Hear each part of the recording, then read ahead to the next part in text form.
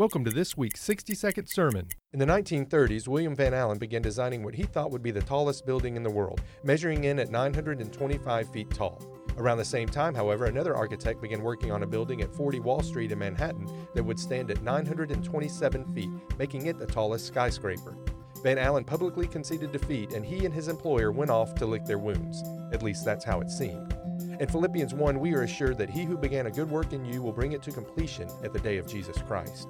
Instead of wallowing in despair, Van Allen began secretly working on a 125-foot spire to be placed at the top of his building.